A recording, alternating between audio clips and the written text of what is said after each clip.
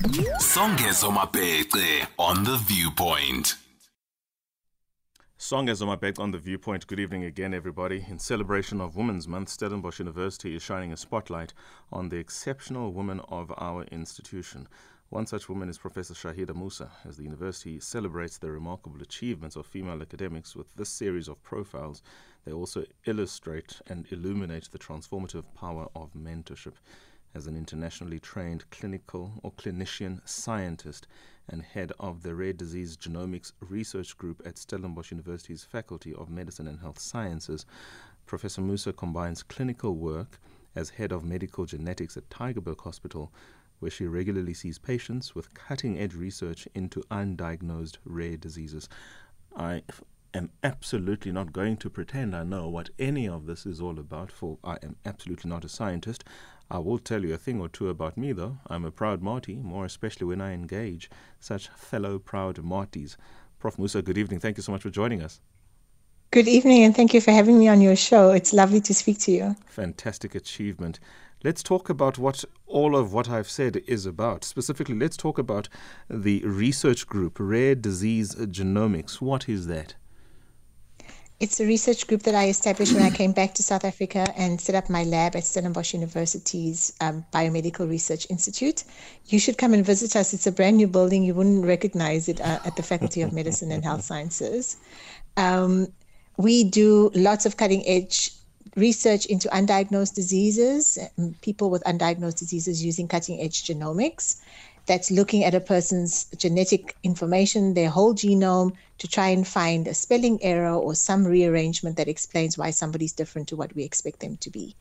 Often my patients are, they present with so many different problems and issues, and they've been to 7 or 8 or 10 different other doctors, and they end up in my clinic, and we have the technology now in the BMRI to be able to help them to find their diagnoses. It is such an important study, but I do wonder if whether or not you can just literally enter where you are now, or do you almost have to work with the patient from birth? Here's why I ask. Study of genetics, we all have our genetic components and they don't change. Our genetics don't change. But would it help if, say, there was a more public health sector or even private healthcare sector, but access to a repository of information that would facilitate the easier or quicker or more accurate, if even that is possible, research in the study of genetics, so that one can track, if not trace, or work with the growing patient and then engage at that stage if there are the kinds of threats of rare diseases in the offing, as opposed to responding to what needs intervention, in other words, medical treatment. Yes, definitely. You've just hit the nail on the head there.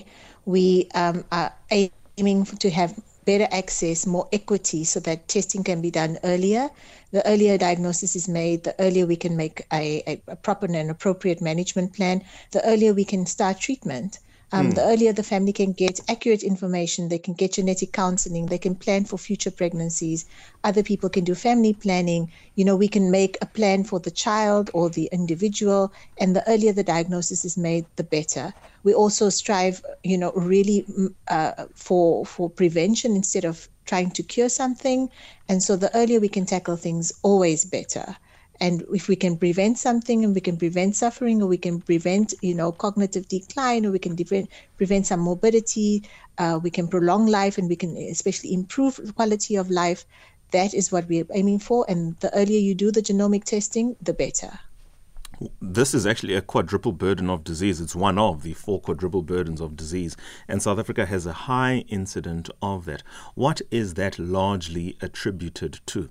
Is it lack of detection in the nascent phases of such medical conditions that manifests as these diseases now, chronic diseases, quadruple burden on our healthcare system that becomes so much more of a spend? Or is it largely a reflection of otherwise treatable diseases, if you will, but perhaps healthcare and related advocacy is missing, critically missing, to the point then it begets this aspect or this element of the quadruple burden of disease? I heard that doo-doo sound. I hope that's the doc not disappearing on us. Doc, you heard me? Combination of both. It's definitely a combination of both. We unfortunately do not have access countrywide to the kind of technology, the kind of resources, the kind of medical professionals, the kind of healthcare that is necessary for our patients to be detected, diagnosed, and treated as early as they need to be. There's also no public health policy with regards to rare diseases or genetic conditions. So we are failing our population of approximately 4 million people with rare diseases in South Africa by not having even, the bare policies to be able to prioritize their access to the testing and the treatments that they need to live a better quality of life. I'm looking at the staff that are part of this research group, and it's just amazing. You are, of course, the head thereof. Wonderful Choga, Alana Teron, Rafia Ishmael, Jessica Komik, Tandogazi Mvelashe, Jody North, Aspen Hendricks, Ndumiso David, Siamo Mutswane, Kami van Tonder, Dini Rasmus. Young people, they all have young profiles.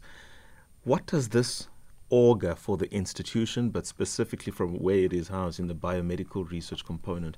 How do we take what these young minds are doing, not just for the benefit of Stellenbosch, for instance, for the broader city of Cape Town and Cape Winelands municipalities, because there are some serious interventions that can be made there given the inequalities and related disparities of just those geographies, if you will, before it then becomes a matter for the broader province or medical research council or even National Department of Health. How can we leverage these young people with their enthusiasm, with their skills and everything for the immediate catchment area of where this is taking place? You're absolutely right. We don't have to leave our doorsteps to know that the need is really urgent. And there's so many people within, a few kilometers of the hospital, sometimes even walking distance of the hospital, that need our expertise.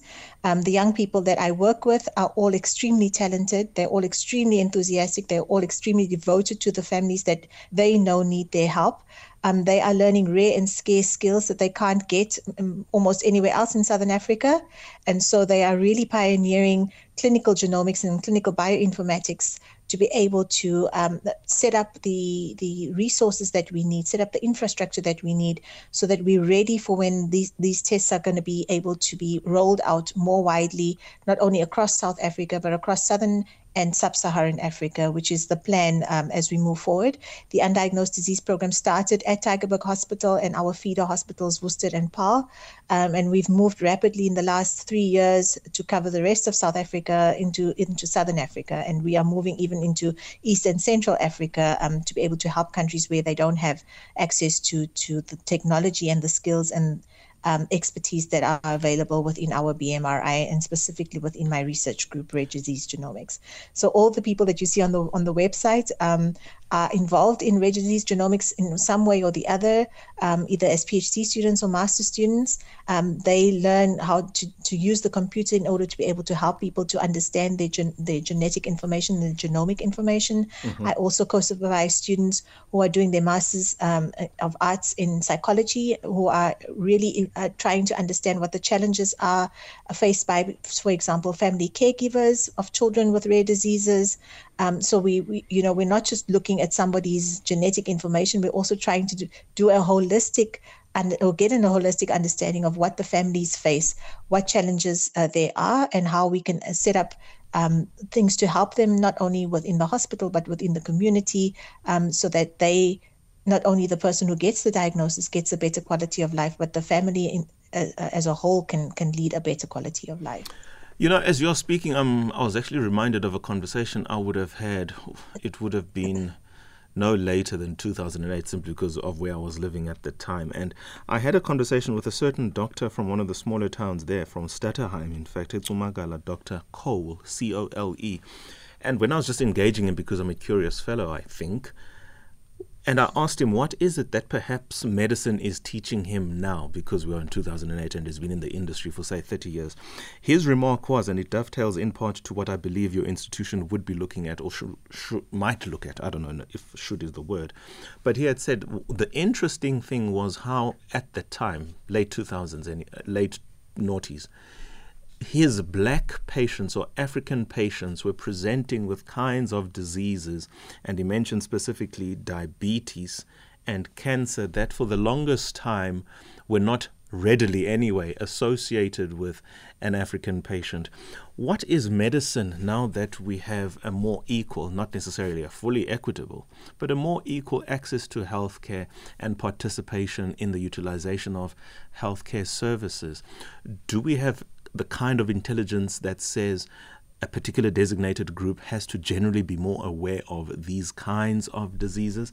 Because I'm looking at the research projects, and it says, open quote, under the umbrella of rare diseases genomics in South Africa, we use the latest in state-of-the-art omics and new generation sequencing technologies to study African patients with genetic rare diseases.